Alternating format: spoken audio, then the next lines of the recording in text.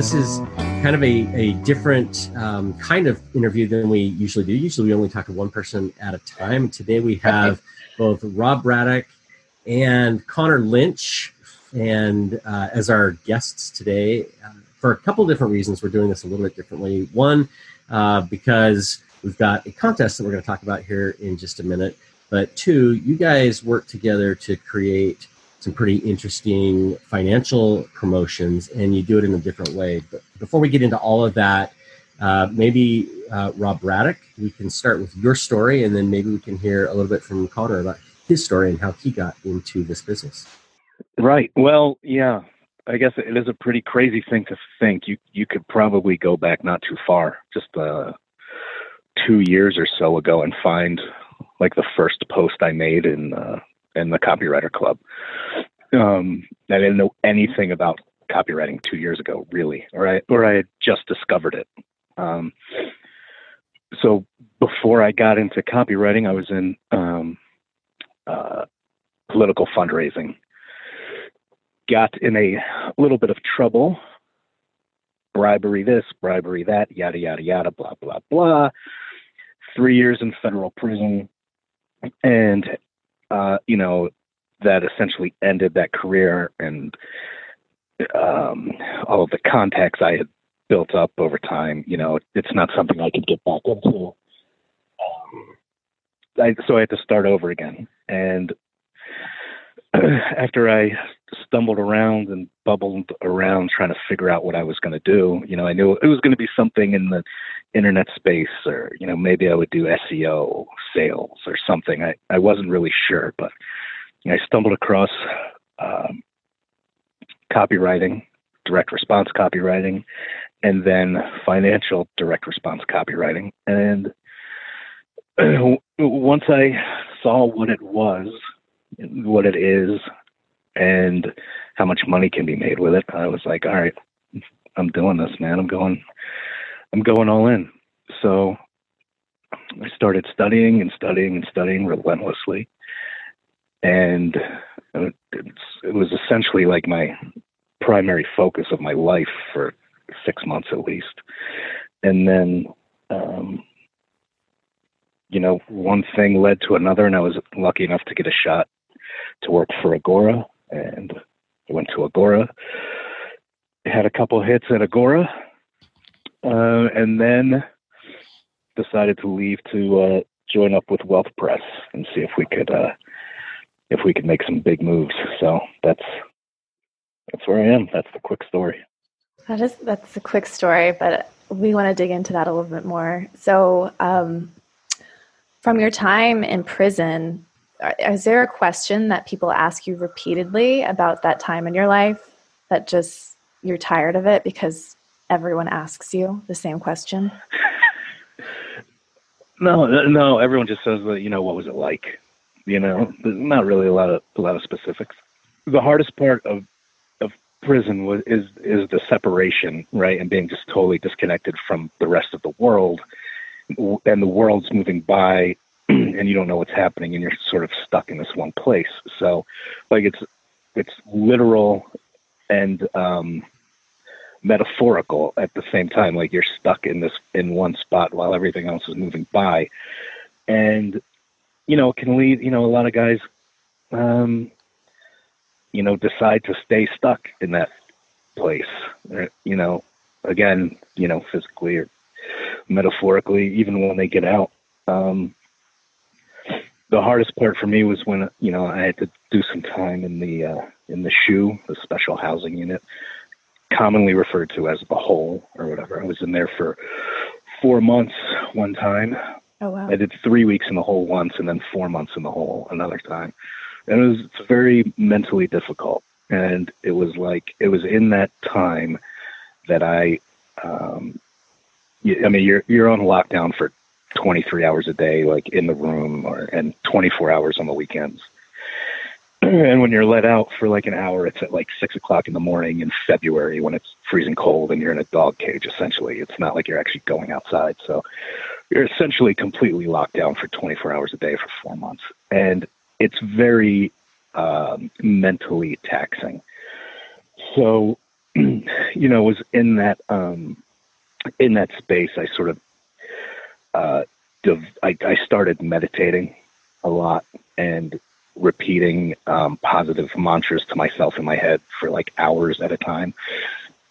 So I, trying to prevent myself from going crazy, I guess. And that's the same thing I used when I got out of prison. I kept doing that, like a ritual of like meditation and positive thought reinforcement, so that like I'd be able to achieve what I wanted to achieve. Like, you have to think like I set a goal of like working at Agora, and that's like considered like the holy shit if you can get a job as a copywriter working at Agora. Like, oh my God. And I didn't even know what it was. Right? I didn't even know what copywriting was. So I decided I'm going to go from like not knowing what copywriting is to having Agora make me an offer. And, so I went super hardcore with studying and meditating and positive like mental affirmations.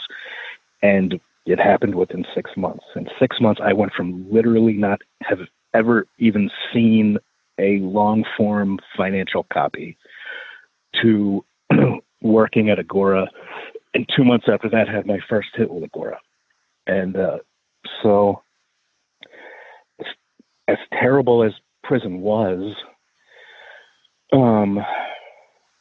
being in that situation forced me to develop the things that I used to like better my life once I got out, if that makes any sense.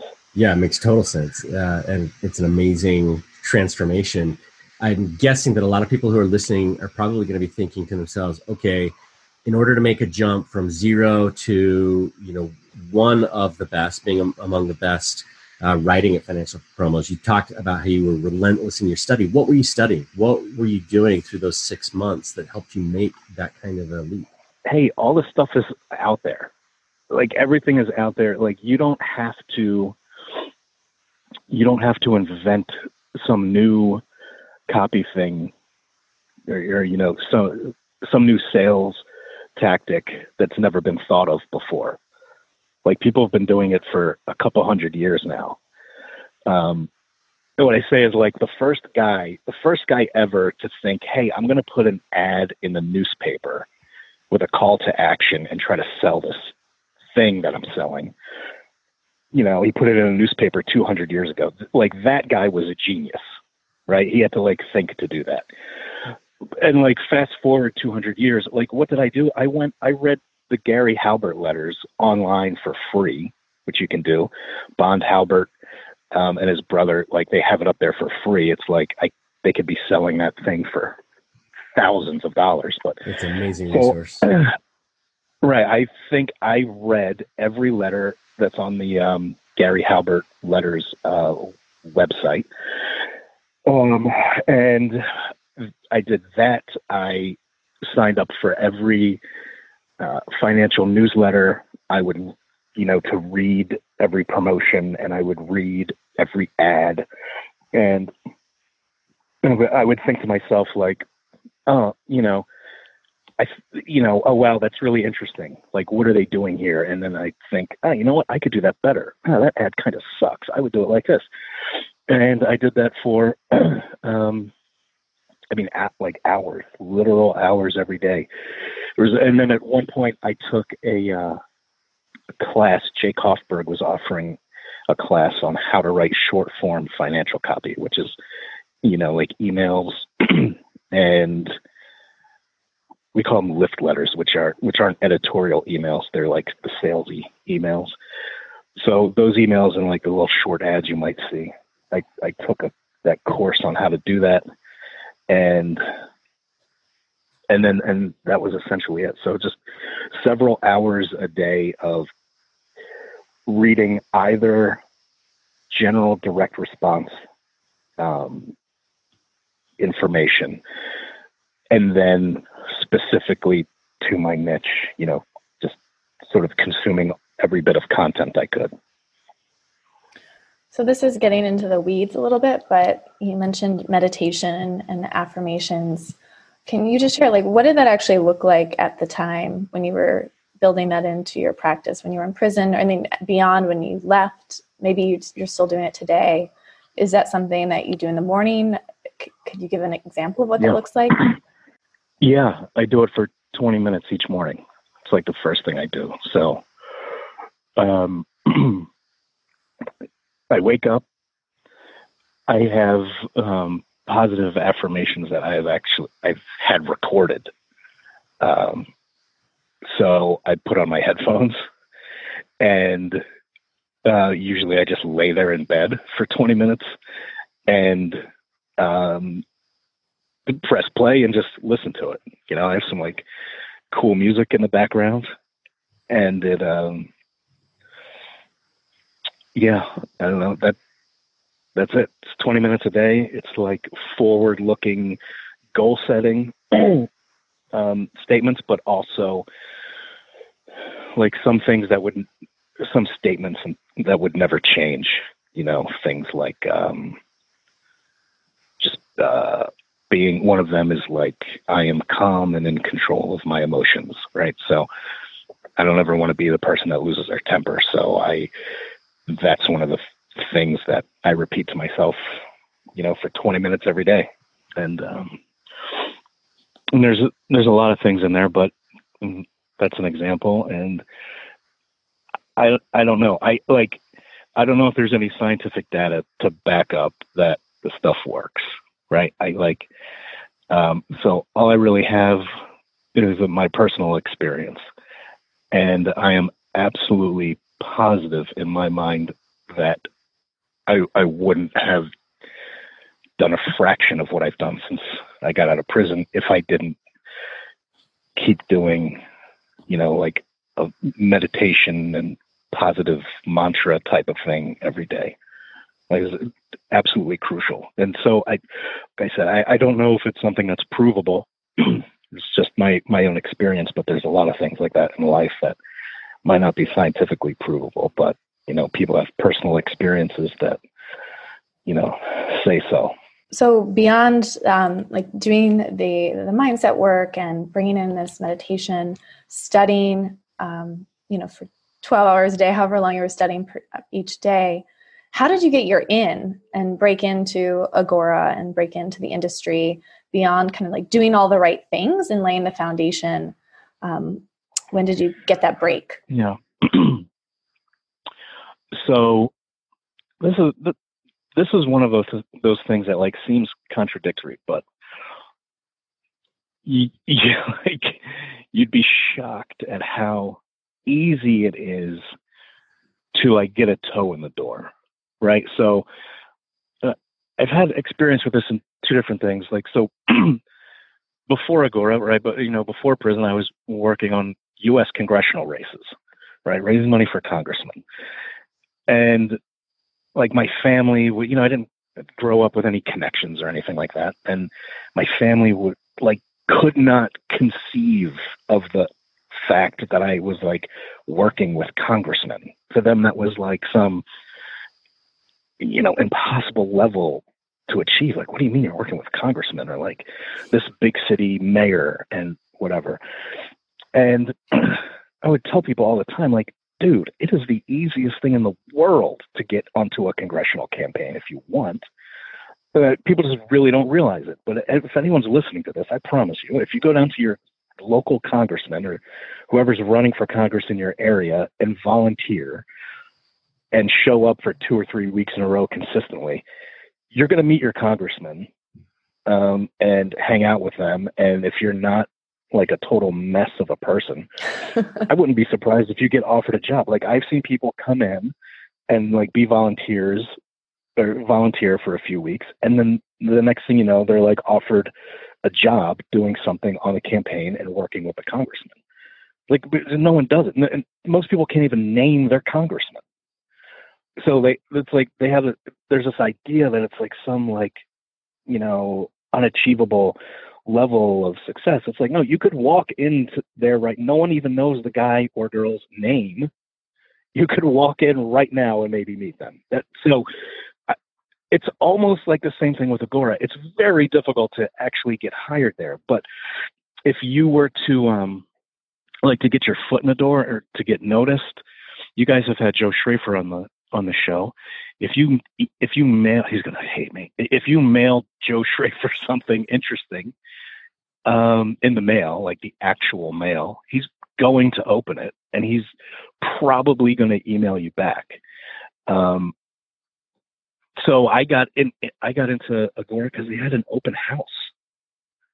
Agora had an open house and invited a bunch of copywriters, and we went through the whole process of it was a 6-person interview. We had to go through the rounds and meet with 6 different people, and they grilled us on direct response and any big ideas we had and stuff like that. But there was no pretense associated with it. I just got my name on the list, and anyone can do the same thing. It's people disqualify themselves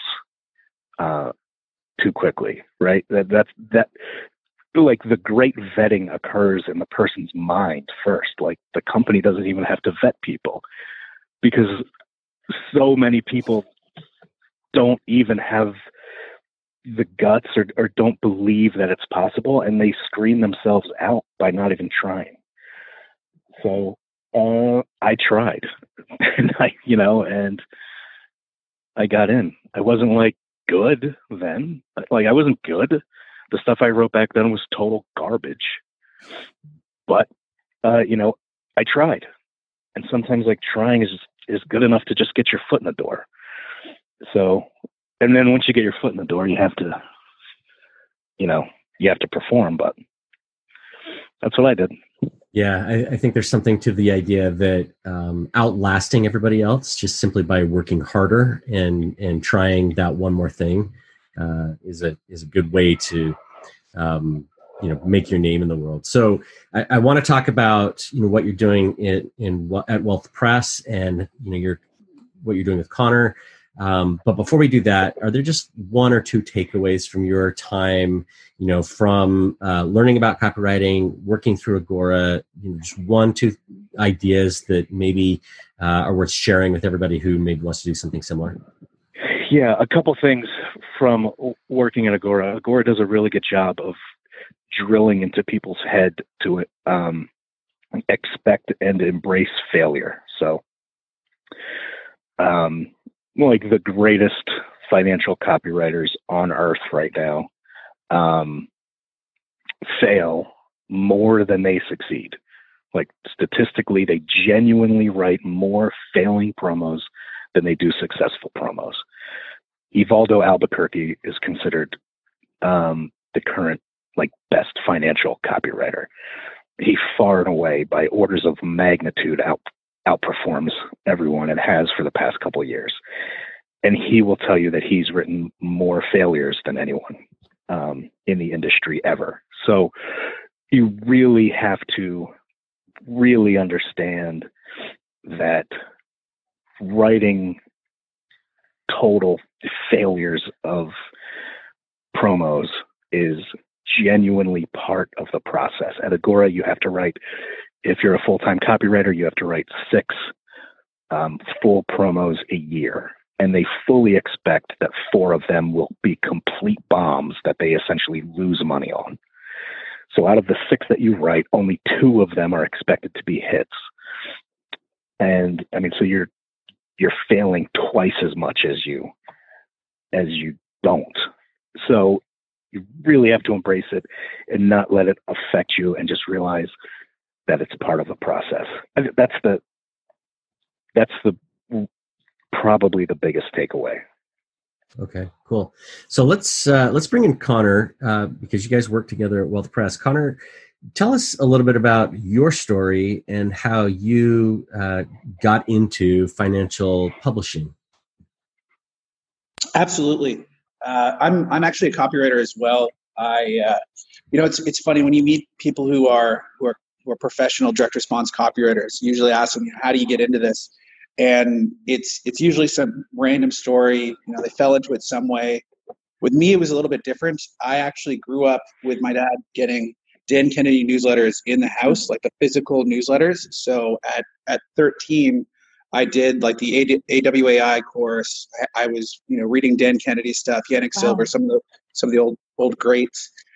And and then I went off to university thinking like, yeah, that stuff was all interesting, but I probably won't actually do anything with it. I'll go get a real job or whatever. So graduated from university. Afterwards, I did a tech startup, and I raised about $1 million successfully from investors, and then subsequently like blew the entire company up because the technology worked, but no one actually liked it. And so that startup completely failed. But what I realized was I was actually good at the selling aspect. Like I could sell the idea. I was able to actually raise the money. I convinced people to give me, I guess, vast sums of money to like an early 20s kid, which, seems pretty irrational in retrospect that they would do that. But hey, I guess I was able to close them. So I decided I would go back and try to get into copywriting again. And on some Facebook group, I saw that Russell Brunson was posting, asking for someone to write as many emails as they could in 2 weeks for $1,000 a week. So I jumped on it and I said, I will absolutely do that. I will work day and night from the time I rise to the time that my fingers give out to do that. And I wrote, I think it was like 92 or 97 emails in that first week. And Russell was like, these are great, but that's actually all the emails I need. So I'm not going to pay you for the second week, but I will give you a testimony. Oh my God. Wow. So that happened. And I got the testimonial from Russell, and I used that to sort of parlay my way into writing for a lot of internet marketing gurus, make money online, biz op type stuff. And from there, broadened out to writing a little bit for health, but then also for financial copy. And I found that I just really enjoyed the number of narratives that you can tell in the financial space. I mean, if you look at the IM or biz op world, when you're writing a piece, it's mostly hero's journey type of stuff, and fairly generic hero's journey, talking like, I was broke and then I discovered one weird trick and now I'm rich, and that's the narrative arc of almost every promo in that space. So I find it boring. Whereas in financial, you're writing about all kinds of stuff. Like, look at what's going on in the news right now. Dow down 900 points because of coronavirus. Is there a promo in there? Probably. That's a story that's interesting and completely new. And so I really loved that aspect of financial, and eventually was solely a financial copywriter, freelance for a number of years, never wrote for an Agora division, but wrote for some large non-Agora divisions like Rage and Bull, Angel Publishing, Tradewinds, those guys. And eventually met up with my current partners. We formed Wealth Press, and that was a little over 2 years ago. We mailed our first promo in February of 2018. I think we did like $18,000 in total sales then. Now we're arguably the fastest growing financial publishing outfit on earth, and probably in the top 10 in size. Certainly within the top 15, but I would think there's a good chance we're in the top 10. So yeah, it's been a bit of a ride. Yeah. Wow. What a crazy story. Yeah. So let's talk about the fastest. Did you say one of the fastest growing publishers in the financial space? From what I understand from talking to some people who've been around the space for a long time, we are the fastest to go from 0 to 8 figures. Okay. All right. So I would love to hear about from both of your perspectives on why. What is it about Wealth Press? What are you doing that has helped you move to top 10 and become one of the fastest growing? What are you doing differently? I think there's a few things. I mean, one thing that we've done a little bit differently versus Agora publishers is that we didn't have a full copywriting staff when the company started. There was me, and I was also wearing a lot of other hats. I was queuing up marketing emails, doing a lot of other things. And so to get promotions turned around quicker, I would put together a webinar deck, but I wouldn't necessarily script the thing completely like word for word. And our our editor, our guru, who's the face of the products, he would go through and riff on the content in the deck, and we'd record stuff that way. So it allowed us to turn around promotions much quicker. So instead of taking 2 months to do something, we could do it in 2 weeks and get something turned around, turned out, launched. So our production tempo in that sense was much quicker.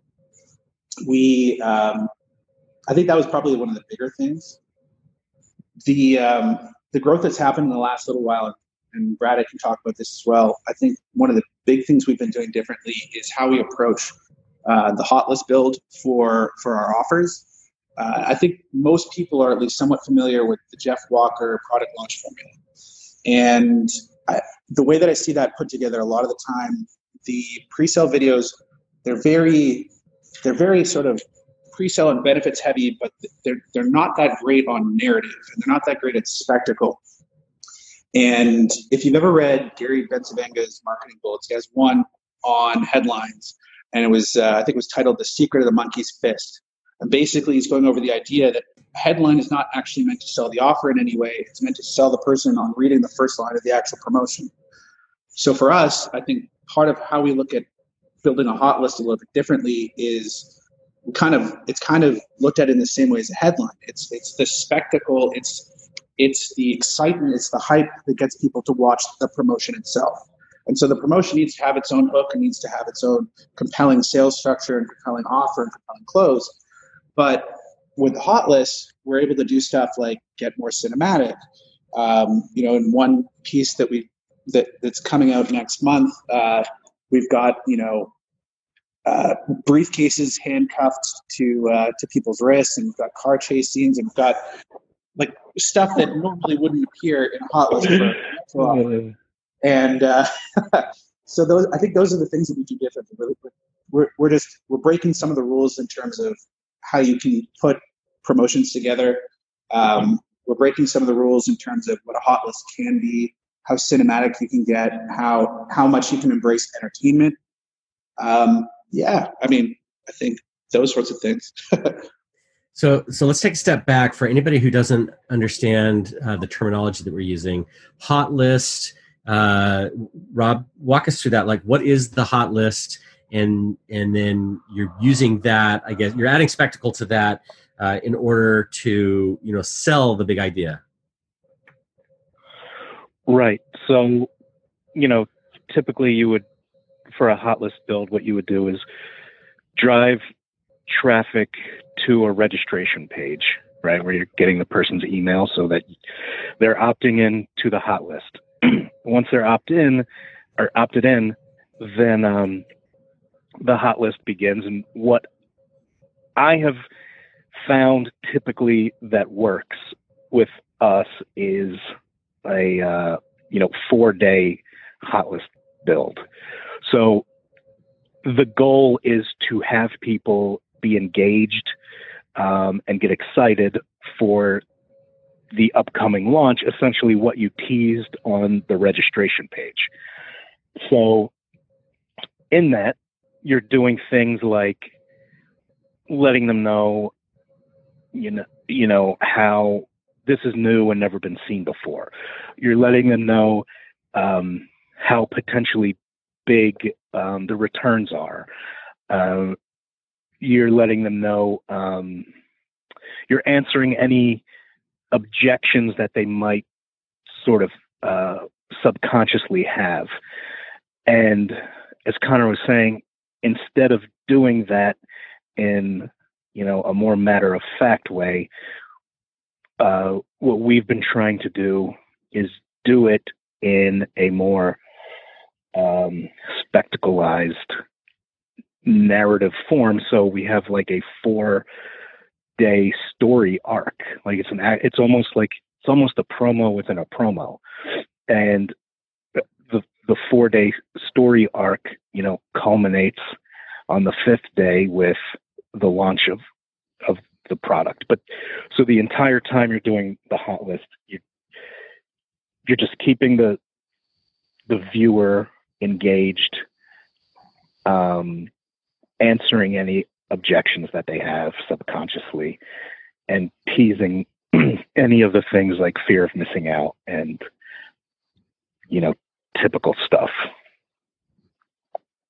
Okay. Yeah, you're still doing all the stuff that Jeff Walker would probably tell you. You must do this in the pre-sale series that leads up to the drop of the main promotion and the launch, but you're wrapping it around a more, I would say, cinematic narrative, like more story-driven narrative. Like, for example, one of the ones we did, we had an armored car that we rented parked outside of one of our gurus' houses.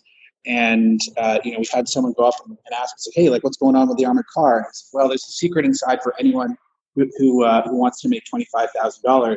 And so that whole hot list had the narrative thread of what's in the armored car, like what's the secret, and the excitement levels and engagement going into when the main promotion itself dropped was off the charts and had people thinking from an emotional perspective, which is where you want people to live when they watch your promotions anyway. So that's kind of how it works. Yeah. And can we speak to the why behind it? Because you've sold me. I love movies. So you had me as soon as you said spectacle. But how do you know it's working? Can you share any results you've experienced? I know you're working on one right now. To just prove to copywriters who are thinking, well, I don't know if that will work or if I can pitch that to my clients, like, why is it working? And sure. I've got a perfect example, actually. I got a perfect example for that. We have one of our marketers who decided, hey, I want to put together one of these launches. I'll put together the deck and I'll write a hot list series. We'll professionally shoot the hot list series, but the launch itself will just be this webinar deck that he put together in probably about a week. He's never written a full promotion before. But the hot list, I worked with him on it, and we came up with this very narrative-driven sequence that played out over 2 days. We pushed the thing for 2 days. The cart opened on the third day, and this guy who's never written a promotion before had our second largest cart open day ever in the history of the company. And again, like the hot list videos would be considered very non-traditional if you go by what people normally think of when they think launch pre-sale videos. But there was a narrative to it. I was in one of the videos as the publisher talking about how I'd uncovered these secret pre-market trades that one of my gurus was keeping hidden from me. And there was like hidden camera footage as part of it, like all kinds of stuff that we did that was, I mean, again, it felt like you were part of a story that was playing out rather than a sales presentation of, hey, these are the benefits. This is, if you're worried about this is how to diffuse that objection. We do those things, but it was very narrative driven and resulted in a pretty massive single sales day for a guy who had never produced a promotion before. Like not just a promotion in financial copy, but had literally never written a full promotion before. Wow. So this sounds pretty amazing, but I'm curious, do you guys think that the success of this kind of thing is limited to the financial space, or could anybody do it? And maybe a follow-up question to that is it possible to do this without a pretty big budget? Because what you're producing almost sounds like video or television production. Yeah, I think it's totally applicable. And one thing, like, Conor can speak more to this, but I feel like the actual VSL promotion, the actual production of the main product is probably more expensive than the hot list build. We've done almost entire hot list builds just with, a guy with kind of like a decent camera walking around, because, we embraced like the guerrilla style aspect of it, so it wasn't like we didn't have to spend a ton of money on some super slickly produced stuff. One of them was one of the hot lists that we did with Rob Booker is we're following him in the parking lot as he walks into Bank of America, and then he walks out of Bank of America with a cashier's check to pay off his mortgage. And that's something he genuinely did. And then we drove in his car and filmed in his car, him driving to his house and then he called his wife and said, hey, come outside. And she came outside and he was like, here's the check I just paid off the house. And she genuinely didn't know he was going to do it. And it was a shock. And that ended up being one of the hot list videos for that product. For a different product, and this will speak to like the applicability to other things, to other industries. One of them we did, which was the man on the street style promo, where Rob Booker's showing people how to make money.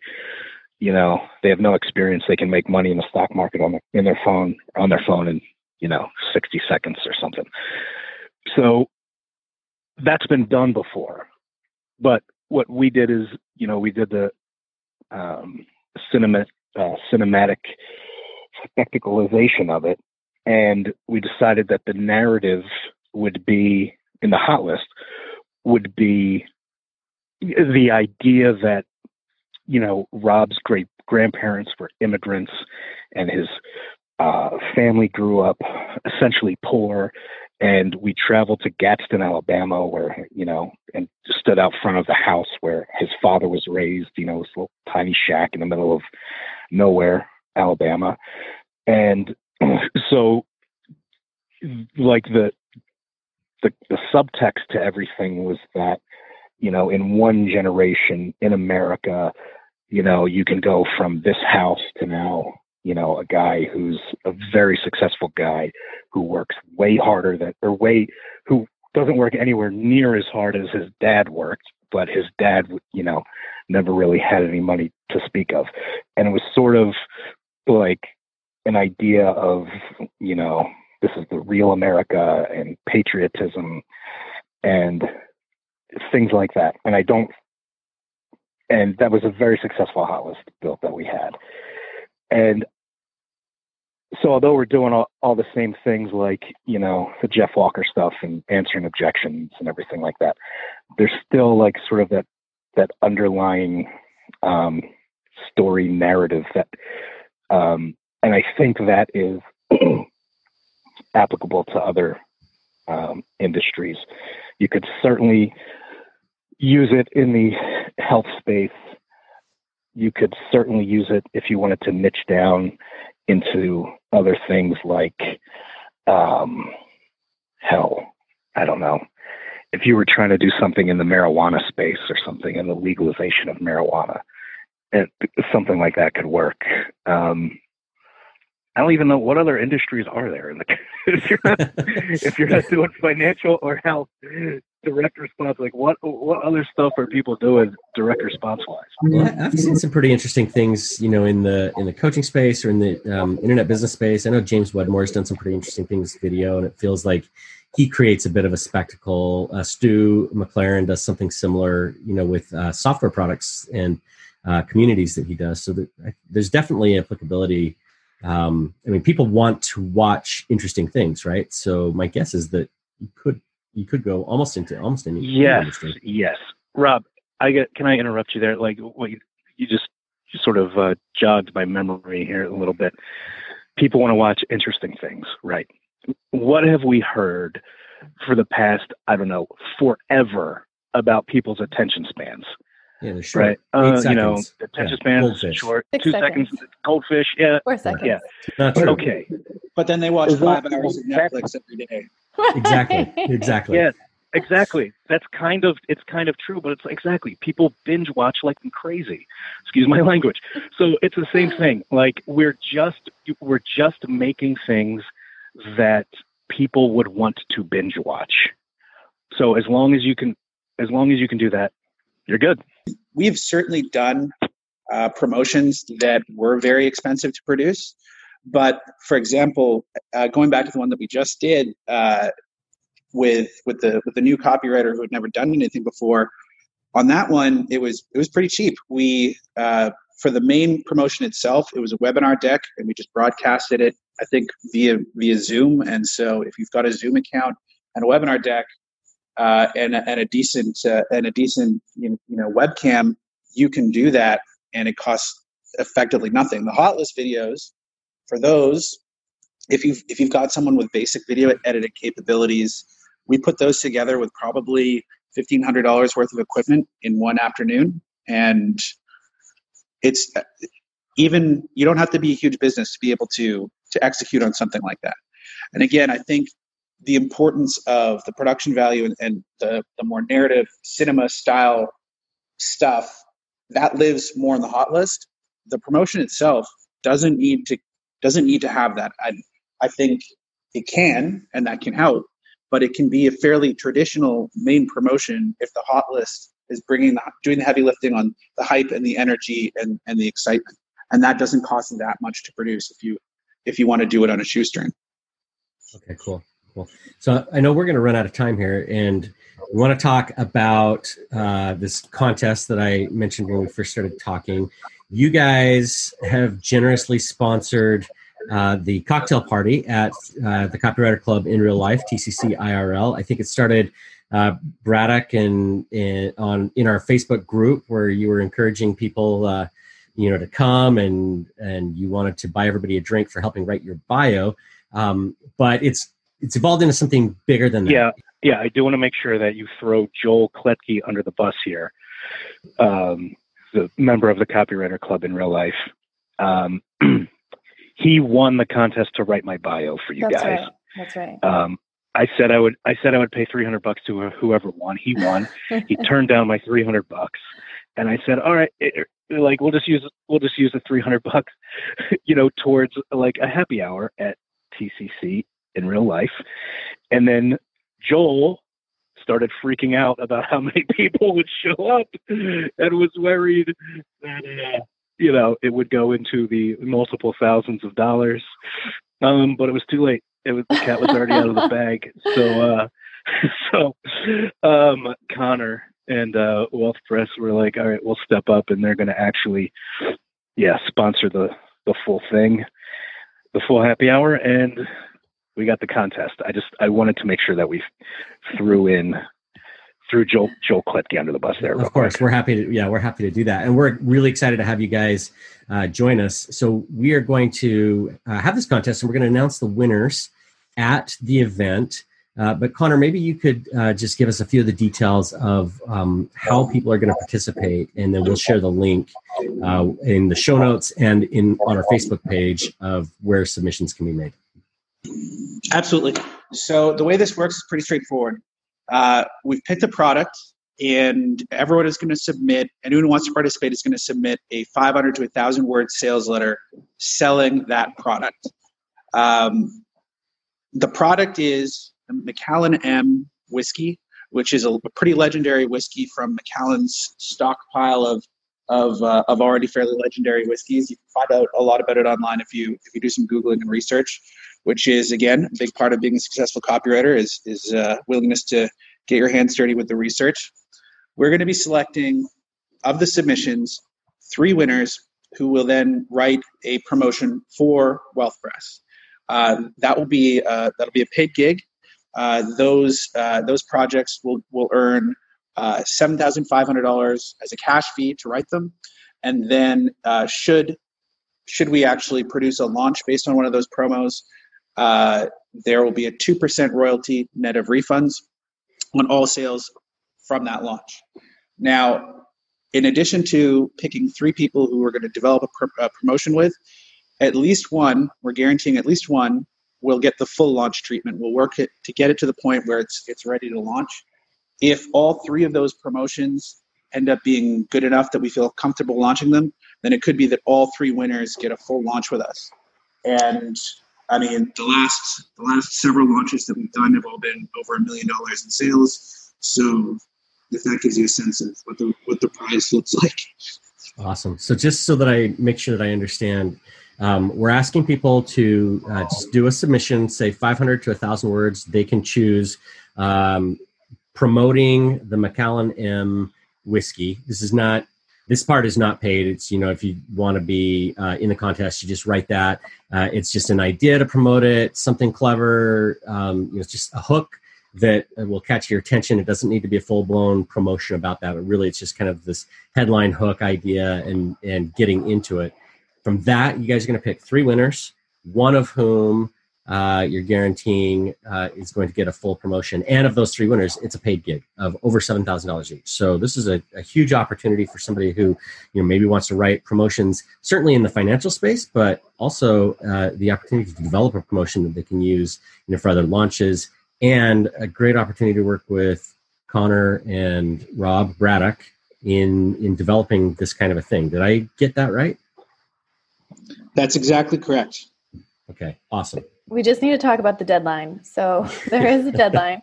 It's Friday, March 6th. That is the submission deadline at midnight Pacific time. So you need to submit before Friday, March 6th if you want to qualify for this contest. And it is open to not just people who are coming to TCCIRL. It really is open to anybody who's interested in this. You don't have to be in attendance to win. On the other hand, it would be awesome to see all of the winners there as we announce those names. All right, cool.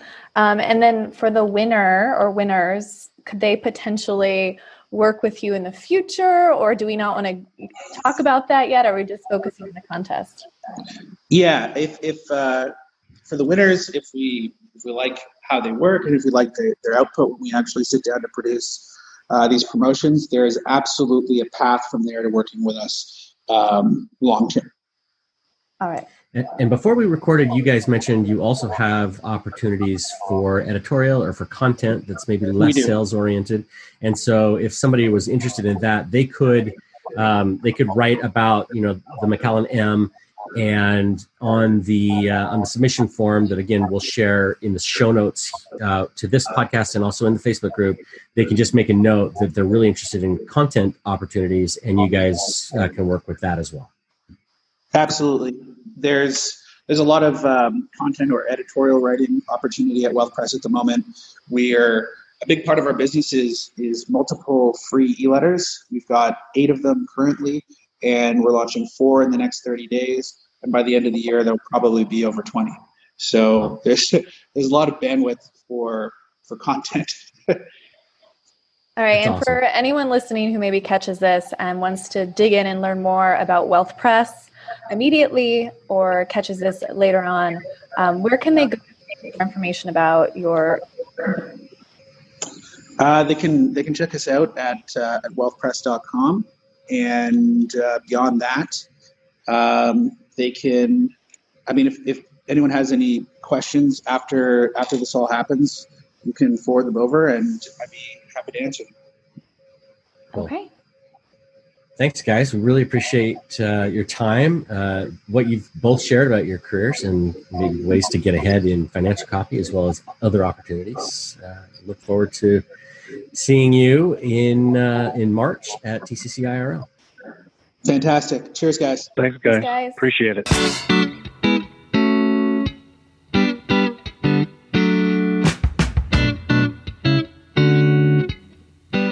You've been listening to the Copywriter Club podcast with Kira Hug and Rob Marsh. Music for the show is a clip from Gravity by Whitest Boy Alive, available in iTunes. If you like what you've heard, you can help us spread the word by subscribing in iTunes and by leaving a review. For show notes, a full transcript, and links to our free Facebook community, visit thecopywriterclub.com. We'll see you next episode.